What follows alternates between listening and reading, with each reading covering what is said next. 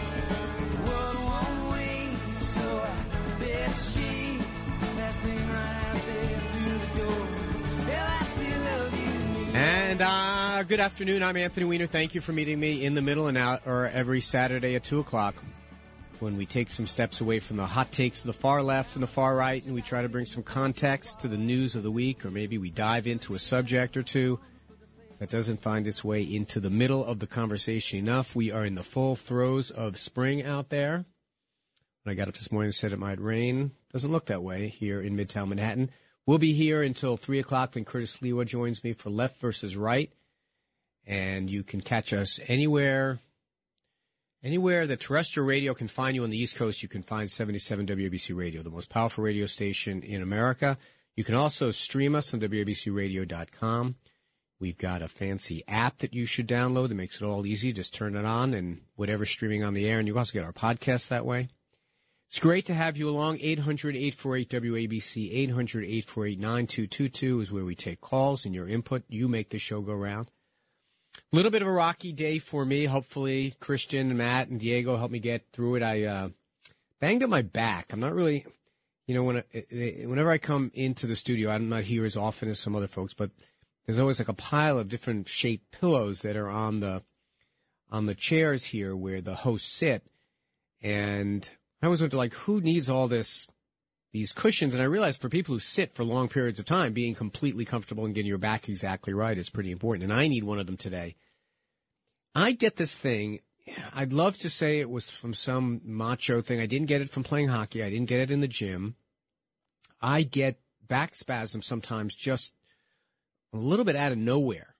I'll be reaching down and open a drawer. I'll be, whatever, turning a doorknob, and it'll go out. It'll seize up. I used to think there's something serious about it, and the more I read, a lot of people have chronic back problems, and thank God I'm not that.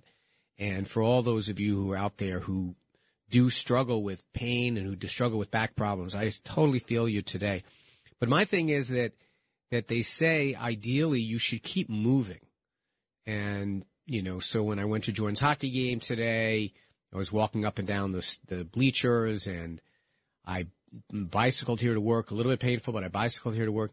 I'm supposed to play my last game of my beer league hockey team plays my last game of the season tomorrow, and I'm hopeful to be ready to go. But I can't even tie my shoes right now, let alone lace up my skates. But I'm glad to be with you. I don't mean to bum you out. It used to be, and some of our competitors around the dial, like all you hear is like shows about dealing with people's health ailments. We don't like to do that here, but I want to let you in on that because I'm not 100% today. You know who else isn't 100%? The Mets and the Yankees. Although they both came off wins yesterday. I guess this is something Curtis and I should talk to. He is a Yankee fan. I am a Met fan. This is pretty rough, man. I think the Yankees are barely over 500. The Mets are under 500. Knicks fans are crying in their beer this morning because they were eliminated by the Heat. My brother Jason was explaining to me, I'm more of a hockey guy than a basketball guy. He says that the Heat were a deceptively good 8 seed, and yeah, obviously they were. For the Jersey Devil fans in our audience, they were eliminated by the Carolina Hurricanes in But they have a really bright future. If you had to chart the three New York teams, the Rangers, Islanders, and the Devils, I think that the Devils have the biggest upside. They have to figure out their goaltending. I'm waiting for the phone to ring. So let's go to some of the numbers of the week. It was this week was insane with how much news there was. I don't know if you saw this. The Russians tried to knock out a Patriot missile battery that we had given to the Ukrainians, and they failed because the Patriots shot the missile down that was coming after the missile battery. So the Patriots working. The Iron Dome in Israel is working as more and more rockets are being launched from Gaza. For everyone who said, if the Israelis just leave Gaza, they'll show, just stop occupying our territory. Well, they left Gaza. Now look at it. It's a place, basically, that terrorists launch their activities from. That's the bottom line. Until this whole notion of, we all agree, or many people agree, we need to have a two-state solution in that part of the world, but the Palestinians have to choose people to govern that are not going to be terrorists. That seems to be the simple explanation. So let's go to some of the numbers of the week. If you'd like to get in on the conversation, 800-848-WABC, 800-848-9222. I'm not 100% sure. Maybe it's even Matt who's taking the calls, or maybe Christian's doing everything back there. The first number is 4,010,158. That's how many subway rides there were on Thursday.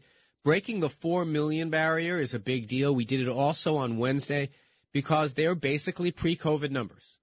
People are going back to the subways. They're going back to work. It's an optimistic number. Also, with that many, people in the subways, that means that, people are feeling safer, and that's a good sign. Another number of the week is 42%. That is the number that Donald Trump is getting in the Florida Republican primary in a poll that came out, the National Research Institute. But that's up by 8 over the hometown governor DeSantis. Trump beating him by 8, 42-34. Both DeSantis and Trump are in Iowa today. I think that's another thing that Curtis wants to talk about. So do I. It's kind of the informal beginning of that primary season. They're both in Iowa today. And if you think, okay, well, Trump's just winning in Florida, well, New Jersey, I know Chris Christie's talking about running. You know what Donald Trump's numbers are? They did a poll, him versus Christie. 71% support Trump. And they asked, would you even consider supporting Christie? This is in New Jersey. 69% said, I won't even consider him. And that's it. And okay, so let's go to another home state. South Carolina has two candidates that are running against, running against Trump is really what they are doing, but who are running for the Republican nomination, Nikki Haley and Tim Scott, the senator. So Donald Trump gets 71%. And, I'm sorry, I got the number wrong. I was reading New Jersey. He gets 43% to Haley's 19 to Tim Scott's 7 in their home state of South Carolina. So Donald Trump is rolling along despite the fact that this week he was found guilty or liable, rather, of sexual abuse allegations and libel and slander. And he will have to pay a bunch of money unless he overturns on appeals. He goes on CNN, I don't know what they were thinking. We knew exactly what was going to happen. So he goes on CNN, be in front of a friendly audience, lies like 75 times in an hour. Everyone says that you got to put him on the air. He's the candidate for president. I agree. You do have to do interviews, but you don't put him on live. And you don't put him in like if someone who's shown a propensity for not telling the truth like that, you gotta, I don't know, do a recording and then fact check it as best you can. But I put it in that context just because you'd say, if someone had sexual abuse allegations, found, libel and lost a court case and everything else, and if someone who said in CNN that he intentionally took these classified documents and basically blew up his attorney's argument that they were taken by accident, you would think he'd be doing poorly. He's doing better and better and better. Whatever the base there is in the Republican Party. Now, it's not great for him. I talk about this a little. I have a podcast called The Middle Unplugged, and I explain why the age thing is not going to be as big an issue as a lot of Republicans think. You can get that on the Red Apple Podcast Network. I talk about the numbers a little bit, but Donald Trump continues to roll along. In another number of the week, 11. That is the number of sitting members of Congress that have been indicted since 2005. I got there in 1999, so some of these guys I know. People like Duncan Hunter and Chris Collins, they both won re-election while they were under indictment. Bob Menendez of New Jersey, he was reelected the year after his trial for bribery charges that were resulted in a hung jury. Tom DeLay, former Republican leader, had stepped down as the majority leader. You can expel members. They don't do that very often.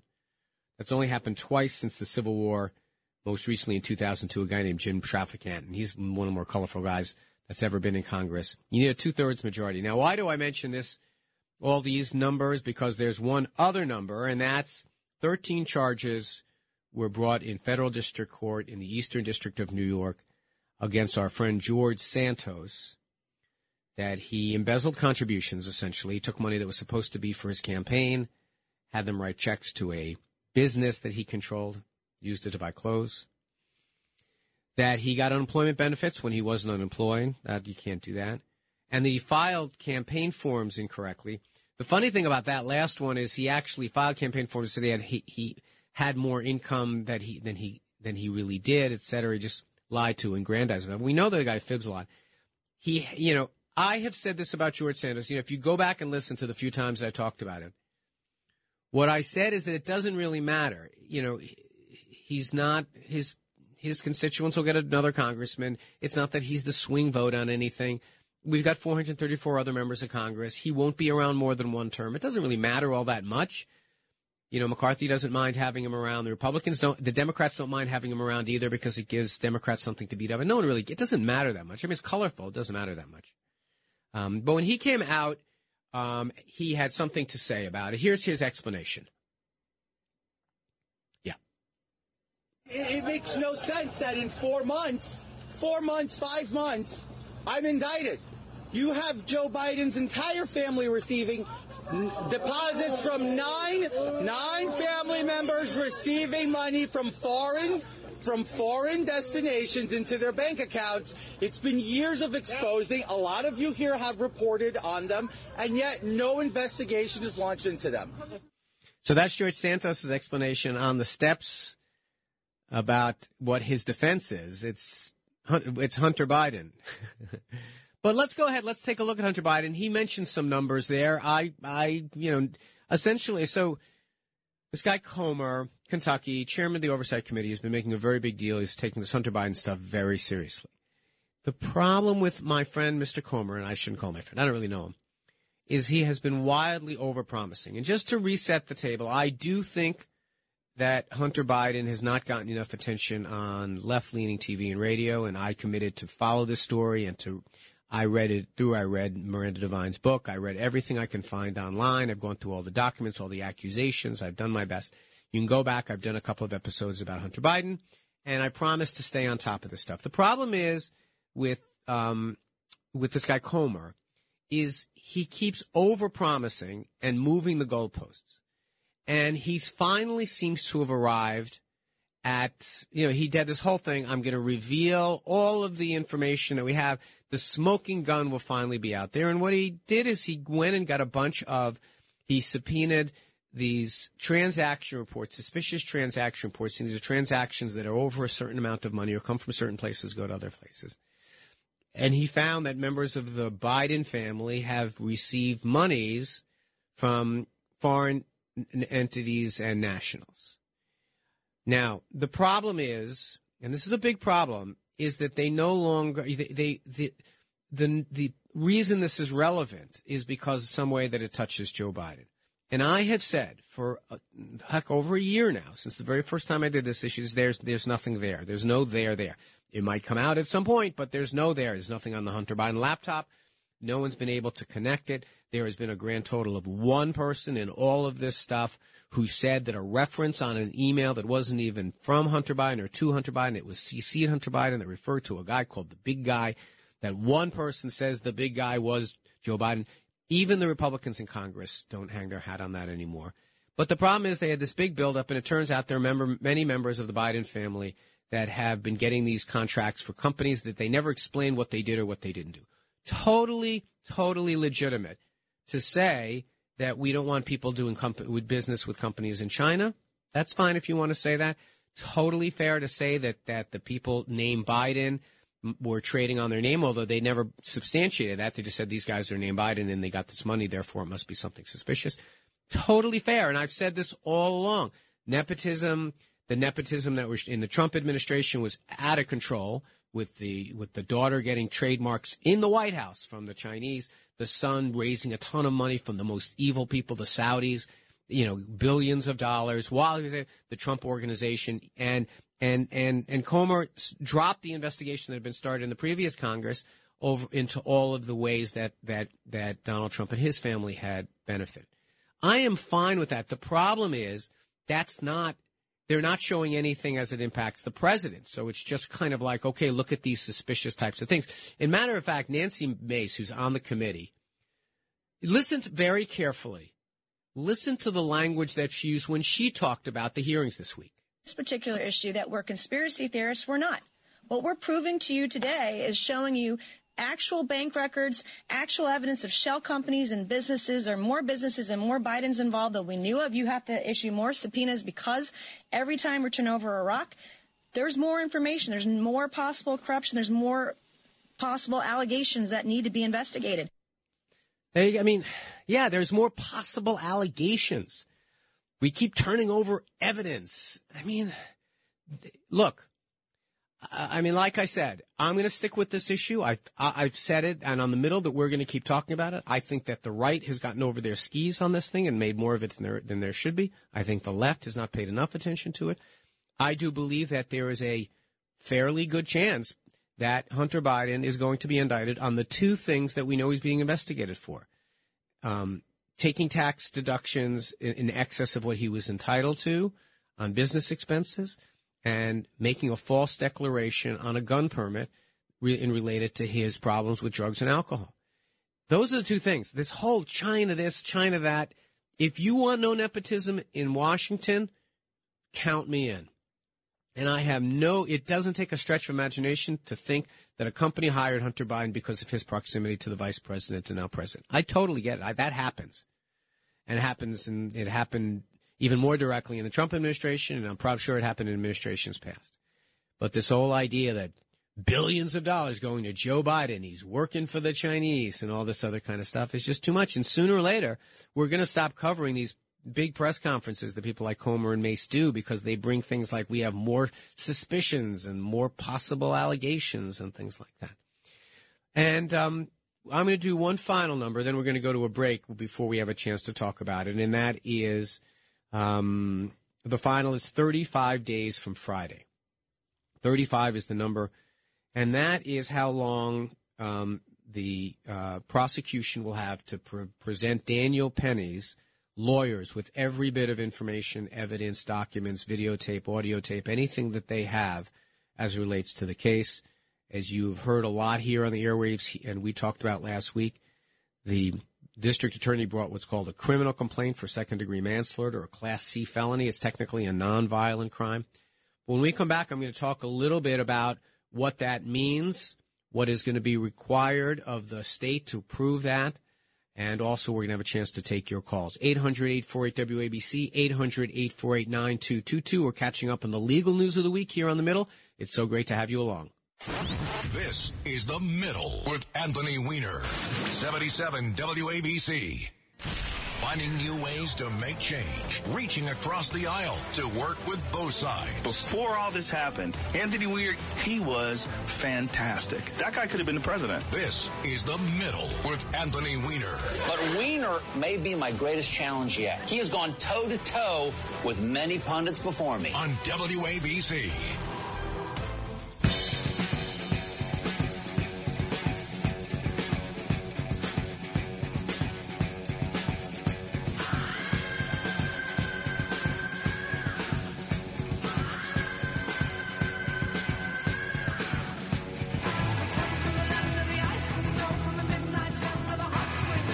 Welcome back to The Middle. I'm Anthony Weiner. That's Led Zeppelin, Immigrant Song. I think it's called Immigrant Song. So we're going to have a song about immigration. We're going to talk about the lapsing of Title 42 on Thursday and what that means. Curtis and I are going to talk about at the top of the hour. We're going to talk a little bit about the migrant crisis here in New York, but It is out of control at our southern border. But first, I want to talk a little bit more about the Daniel Penny case. First, I think I called him Perry a few times last week. My apologies. I regret doing that. I go back and listen to the show sometime, and I'm like, catch things that I did, and I apologize for that. So there's nothing good about this case. There's nothing to be happy about. The district attorney, they took their time. One of the reasons they took their time is because once they announce either an indictment or, in this case, a criminal complaint, and what it means, a criminal complaint is not, I've heard it said a few times that he's been indicted. That's not the way it works. There's basically two things that the district attorney could have done. They could have brought it directly to a grand jury, which in New York I think is a minimum of 16 and in the most 23 people, and basically said, we think that Daniel Penny did A or B, but we'll let you, the grand jury, decide. Here's the information. Or they can bring a complaint on behalf of the people and then go into the grand jury and basically says, do you agree? Now, the grand jury might not agree with Bragg here, but I'll explain a little bit about what second-degree manslaughter. It's, as I said, a Class C felony, technically not a violent crime under New York state law. But it is that defined as if you've committed second-degree manslaughter, you have recklessly caused the death of another person. And the recklessly is defined. It's defined as that the defendant was aware of and consciously disregarded the risk that a certain result would occur. And in this case, that result was death. So, the question becomes now, what will happen is the prosecution will present their evidence that they think that this is the case, and the grand jury will vote out an indictment, or they won't. Now, one of the things that happens is since they bring this criminal complaint is that Daniel Penny will be offered the opportunity to go in and talk to the grand jury himself, and to tell his state of mind. And if they don't believe that he was aware of and consciously disregarded the risk that he could choke this man to death, then the case then ends. The grand jury says, we believe Daniel Penny here. We're not going to report out this thing. So people are getting ahead of themselves saying there'll be a trial here. There might not be, because I can see a situation where his attorney says, you go ahead and just tell him what your state of mind was, what you were thinking, whether you were aware. And this has taken a little while. I know people were like, how come he wasn't arrested immediately? How come why it took a while? And the district attorney said that they've got to gather a lot of information. I'm glad that they are. I mean, the one thing about cases like this is it reminds us how the law works. Like, we all stare at it. I know I did. We read what lawyers are writing. We look at what the statute actually says. This is not an easy case, and I went through it last week. And go back on the Red Apple Podcast Network, and you can listen to the show from last week. I mean, it's a tough case. People act erratically on the train all the time. Anyone who spends any time down there sees it. I had it just yesterday. But we don't put people in chokeholds just because they're acting erratically, even if they're yelling, even if they're throwing their coat down. On the other hand, there's no reason we as New Yorkers should have to put up with having to figure out whether we have to fight a guy all the time when we're on the train. There's just too much. There's too much of that. And we're going to have a chance to talk about it a little bit, as I said, with Curtis, who has a lot of experience down there. But this whole binary, he's, homeless, crazy person versus Marine. No, I mean, this, if the evidence shows that this guy, Jordan Neely, was acting erratically, and even if he's tossing some garbage around, and even if he's acting, even if he's saying things like, I don't care what happens to me, that does not invite, that does not create a self-defense defense for someone who chokes him to death. That's not the way we function in New York. We have too many people acting erratically to think it's okay to go ahead and kill them. On the other hand, if this person, if he can show that, look, before that 4-minute video went on, here's what happened, and here's some information that we have, and here's some video that shows that this guy was doing these things. A lot of people have pointed out Jordan Neely was arrested a bunch of times. Yeah, when you're homeless on the subway, that's all the police can do is arrest you. right? We all say, let's call the police. Well, what do you think they do when they confront a homeless guy that they want to take off the train? They have to arrest him. That's what they do. And so they arrest him. But I'm not, I don't have a rooting interest in this case. This is a tragic case. I mean, I don't think anyone could possibly believe that Daniel Penny got on the train that day and said, all right, I'm going to go kill a homeless person. Of course not. But did he disregard the fact that you can't hold a person in a chokehold for 3, 4, 5 minutes? And the interesting thing, I mean, what did the two guys that were helping Daniel, what did they think was going on? I'm sure they're going to get called. I'm sure they've been interviewed by the district attorney. Did they think there was? They must have thought there was some danger there. And then there was someone else on the audio of the video saying, "You're going to kill him, pal. You're killing him."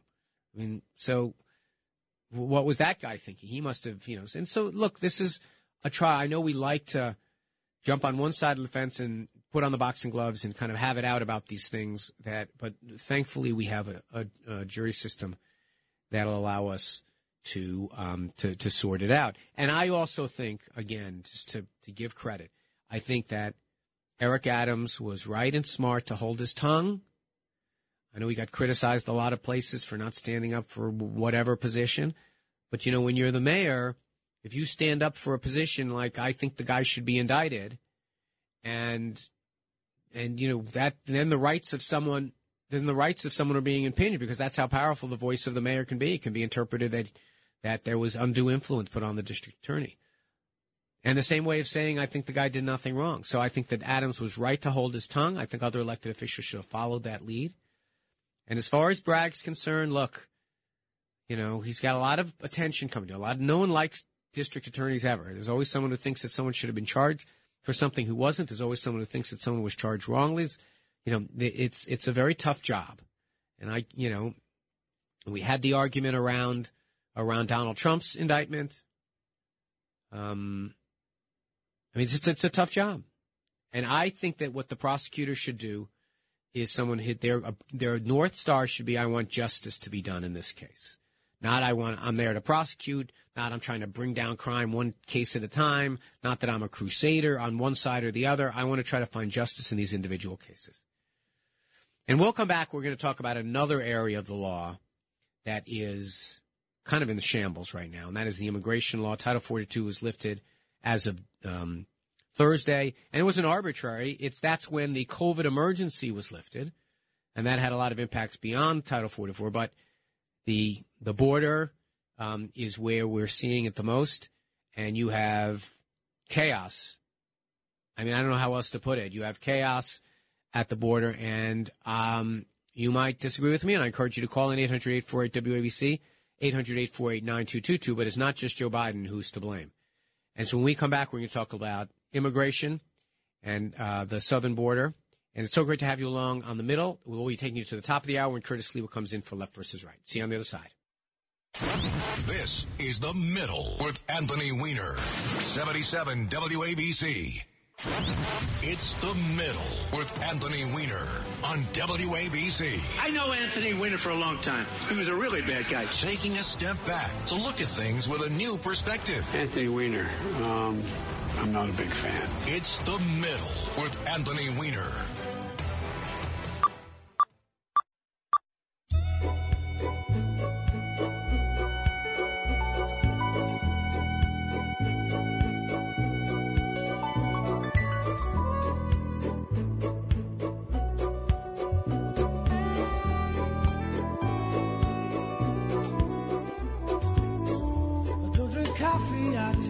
My dear, I like my toast on one side. You can hear it in my accent when I talk. I'm an Englishman in New York. So welcome back to The Middle. I'm Anthony Weiner. That's Sting bringing us in, the Englishman in New York. Immigration songs are the order of the day. We're going to take a few calls before we move on. People do want to weigh in on the subway situation. I mean, it is one of those things that, like, you wonder, as I said last week, you wonder what you would do in these circumstances. We face them all the time. If you're a regular subway rider, you know that if you just took If you just took attendance each day and said, all right, how many people are acting erratic on this train? And then you start to think, well, what if there was physical violence that were done to stop the person from acting erratic? You'd say, all right, that would never work. On the other hand, there are times that it just crosses the line and you just don't feel safe. But let's go to some calls. Max in Manhattan. Max, appreciate you joining us today. Yes, thank you for taking my call, Anthony. I don't know. I just feel you're going in the direction because I'm so happy because you make it sound like we should just allow ourselves to be taken advantage of in the train, and we should just sit there. At what point does someone just continue sitting there regardless of what's happening in the train? And what point do we stand up? Yeah, no, but there's an answer in the law for that, Max, and I appreciate your calling. And that is it's not just enough to say, all right, I feel a threat. It has to be that you feel that it's imminent, and you feel that if you don't act, it would happen to you. By the way, it is not the law in the state of New York that says you have to be punched in the nose before you can punch back. That's not the law. The law, if you feel that you are about to be attacked, then you can strike first. Basically, that's the law in the state. But my experience, and I've got a lot of it. I spend a lot of times on mass transit. A lot more buses, because there's a bus that goes up First and Second Avenue that I take a lot, but I'm in the 456 a great deal. I spent a lot of time on the subways. Took Jordan to school on the subway every day from when he was a little kid. The problem becomes that if we take anyone who acts like Jordan Neal, like throws his coat down and says, I'm hungry, I don't care who takes me. That's not an uncommon thing, unfortunately, in the subways. That's not, and if it's just that, now we don't know. We're going to find out if there's ever a trial. But if it's just that, then that's not enough to say that, all right, I feel threatened. Just because someone just saying threatening words isn't enough. But it's not an easy question. I mean, Max is not wrong. Max, is that we have a right, don't we, to be in peace. But that doesn't mean that we put someone in a chokehold every time we feel threatened by that. We have Mario in Manhattan. Mario, what do you think on this issue? Anthony Weiner, the bottom line is this. That man is a hero. He was in jeopardy. Everyone in that car was in jeopardy. This creep, and he was a creep, 44 arrests. I know there are cops who rack up arrests with phony charges to get vacation time and such. But the bottom line is 44 arrests means something. The judges should have threw the book at him. He should have been committed to a psychiatric hospital, so at least he would have got the help he needed. Where was his family, Anthony Weiner? Now they're crying for this Marine's blood. Why wasn't his family helping him? Why didn't they take him in? Why didn't they make sure he took his meds? He uttered terrorist threats, Anthony. What was which part was the terrorist threat, Mario? That he's going to kill people. No, you didn't say that. Year-old girl. Did you know recently he punched a 67-year-old woman in the face and broke her bones in her face and knocked her to the ground? Well, here's the thing. No, I appreciate that. Now, but Mario brings some interesting stuff to the table. Now, that is all only relevant if Daniel Penny knew that when he acted. That's the way the law reads. Now, he's allowed to say, if I knew that this person was dangerous because I'd known that he had done this, A, B, or C, then that's relevant. And then he goes into the grand jury and testifies that I knew all about this stranger's criminal record that Mario seems to know so well. All I'm saying is the information that's out there, he's not threatening to kill anybody. He's acting. Look, the guy's acting. He was acting. I don't want to minimize mental illness, but he's acting crazy. There's no doubt about that. But as far as this instance, this particular case, now it could be that when the 911 call, when the lawyers get the 911 calls, or when they look at, it seems that all of this took place between Broadway, Lafayette, and 2nd Avenue in one stop. Now, did he come off a platform into the train? Did he come from another train car? All of this is going to be irrelevant. But all the stuff about his criminal record, unless Daniel Perry knew it, Penny, I keep doing that, unless Daniel Penny knew it, it's not relevant. Yeah. Let's a little bit about Donald Trump. Let's go to Al in Yonkers. Al, thank you for calling the middle today. Thank you, Congressman. Congressman, I wanted to say I'm not surprised that President Trump's numbers are so good in Florida. As he enters into Super Tuesday after New Hampshire and the Iowa caucus, he has a strong Southern strategy. He is strong in the South, and I think Ron DeSantis should really reconsidering entering this race because you don't want to be a pariah. Donald Trump will do well on Super Tuesday in the South, and his Southern strategy, again, is strong. But I'm curious, Al. I mean, that's an interesting – that's punditry, though. But how do you explain the fact that he's doing better as he gets what any other candidate would consider more and more bad news? Well, I think he's doing so well because people see 2 years ago the economy, the inflation. We have a president whose numbers are plummeting. It's so bad that it's worse than it was with Jimmy Carter in '80 and LBJ when he told the nation he would not accept or seek another term as your president. So I think that's why people are turning to President Trump. We live in a scary world, and the economy is going really down. Yeah, that makes sense. It is worth noting, though, that the only Republican candidate that Joe Biden does well against is Donald Trump. And it's true, Biden's numbers are in the tank. I talk about this on the Middle Unplugged this week. George in Rockland, welcome back. What do you think is going to happen in Trump v. Biden? Well, it's very simple, okay? There was a poll done, and Trump leads Biden by 6 points, and it was done by register people, where the majority was for Democrat, mind you. I believe it was like 47 Democrat, 46 Republican, okay? And they gave Trump 6 points. And that's just the beginning. And I'm just agreeing with the previous caller, okay? I just think that people such as yourself that are so diehard Democrats are upset about it and spin and spin and spin and spin. And that's the truth. Yeah, I mean, I guess and I appreciate George. Thank you for calling. Call us again. I mean, my thing is when you put aside the Democrat v. Republican, the data does bear out that DeSantis is a better opponent for the Republicans than Trump is. That Trump brings all kinds of negatives that swing voters. When we have seen Trump v. Biden before, right? We know that Biden. Biden says this all the time behind closed doors to Democrats. He says, "Look, the one thing you know about me is I know how to beat Donald Trump. Beat him by 5 million votes last time, beat him by a bunch of electoral college, and things have gotten only worse for Trump." I agree. Biden is as weak as you can imagine, except running against Donald Trump, and that's his most likely opponent.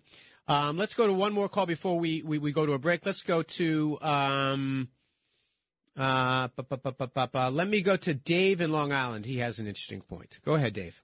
Anthony, I got a question for you. Yes. If you were sitting on that train with your son and you reasonably believe that your son is subject to imminent bodily harm or even death, terrible thing, what would you do? Yeah, this is it, Dave, and that's exactly what would you do? That's exactly the way I thought about it when I sat down to do the show last week.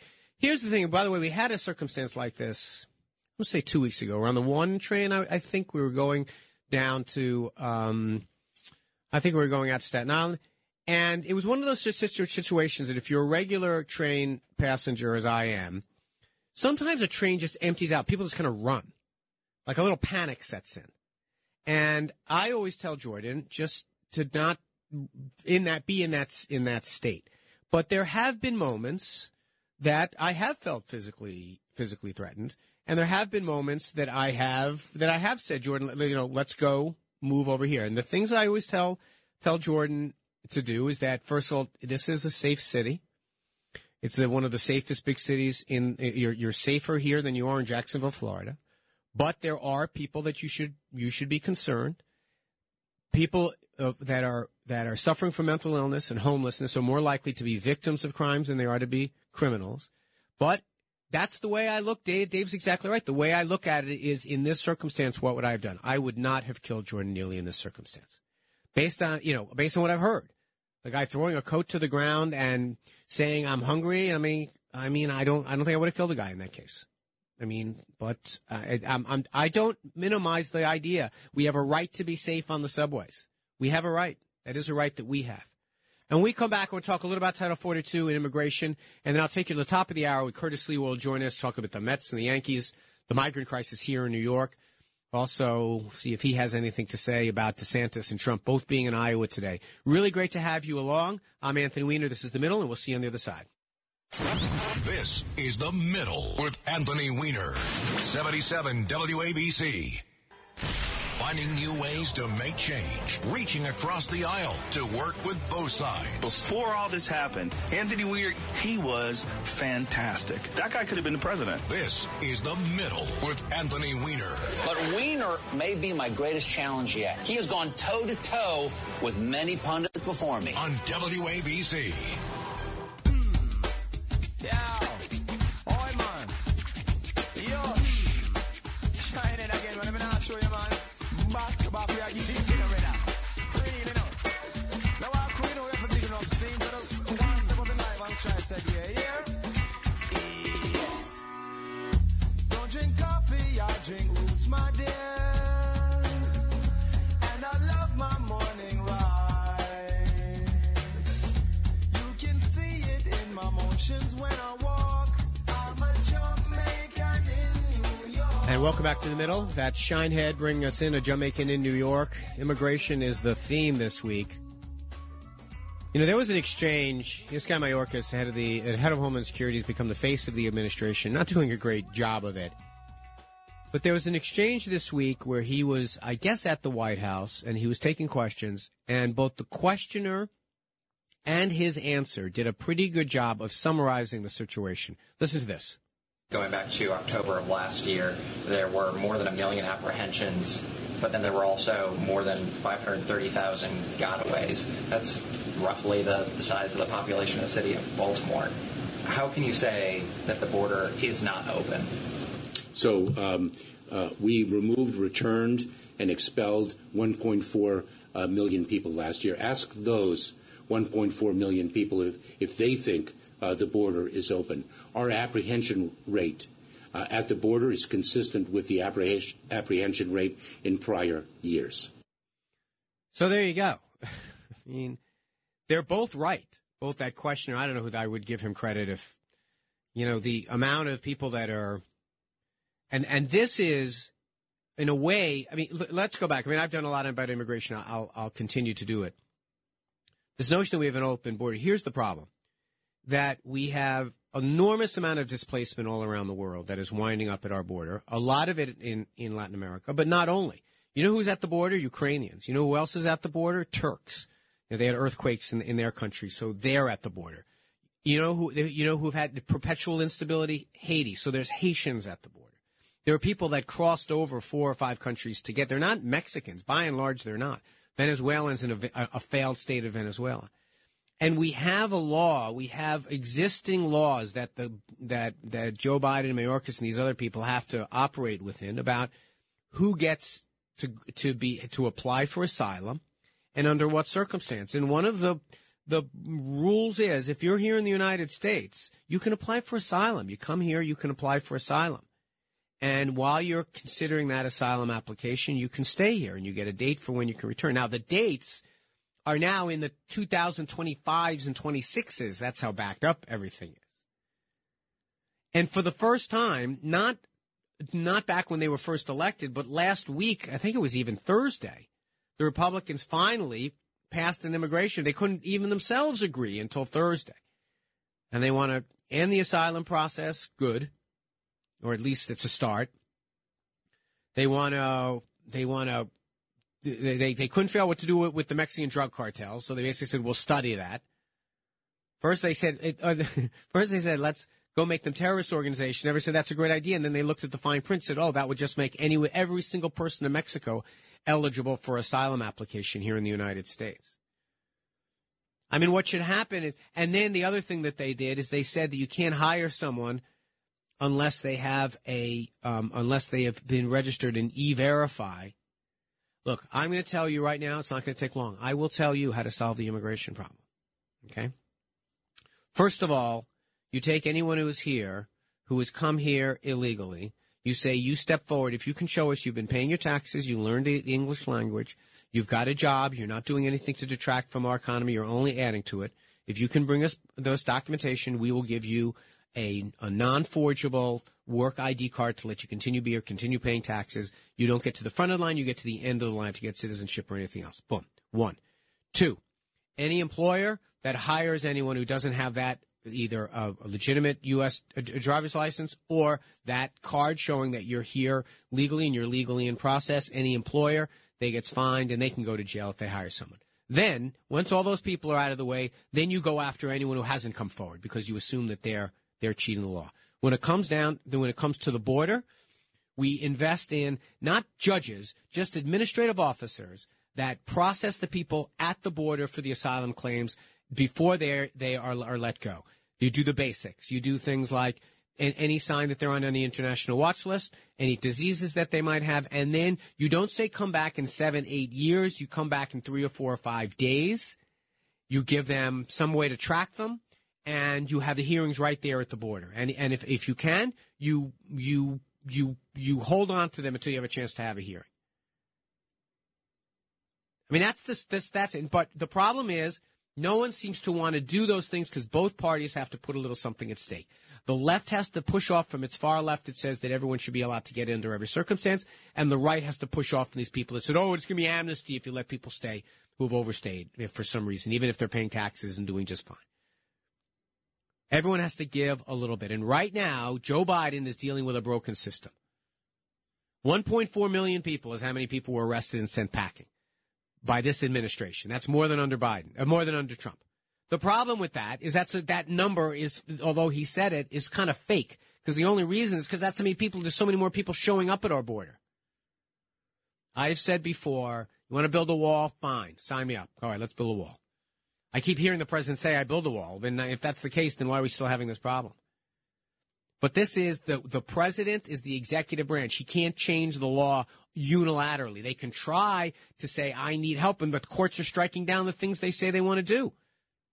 This is Congress's job. And finally, the House of Representatives passed a little something.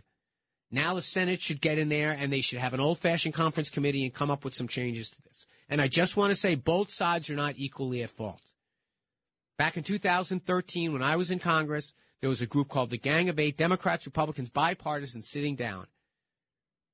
And there was plenty of agreement based on kind of what I just said. And it was the Republicans who said, oh, no, amnesty, amnesty, amnesty, and ran away. And took guys like Rubio and Lindsey Graham and chopped their legs off and said, you can't do anything about the 13 million who are here undocumented, even though many of them are working, have fake Social Security numbers, are working or paying taxes, etc. But this is a mess. But the legislature has to do something. Our Congress has to do something.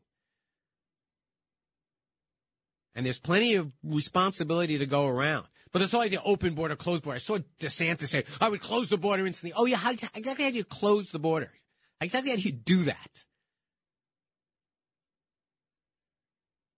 You mean, look, and we destabilize these countries south of us, and then we wonder why people come flooding, like 5 countries they're crossing to get to the Mexican border.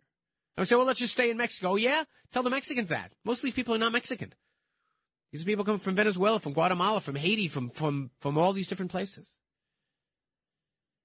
Congress has to do this. And we're going to talk a little bit about this at the top of the hour at 3 o'clock with Left versus Right with Curtis Lee. I appreciate you being here. Sorry I've been a little bit off my game today. Got this back spasm thing. Got a couple of texts from people saying I sound like I'm drugged up today. I'm not. I didn't take any of my stuff today. I'm on muscle relaxants or anything. So great to have you along. I'm so grateful for the opportunity.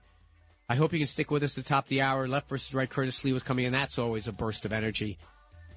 With a lot of gratitude in my heart, I thank you for joining me on The Middle. See you on the other side.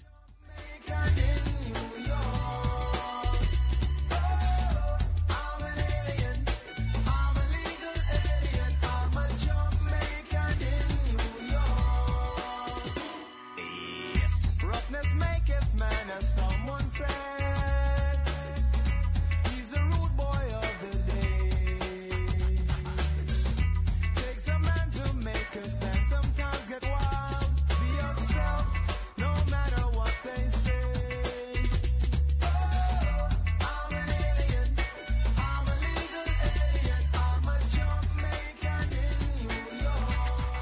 It's lunchtime at Tim Hortons, and we're serving up a special deal just for you. Our new $5.99 lunch deal includes your choice of any lunch sandwich and a side of crunchy kettle chips. Because what's lunch without a little crunch? And the sandwich choice is all yours, like a ham and Swiss, Chipotle chicken wrap, BLT, and more, made to order just the way you like it.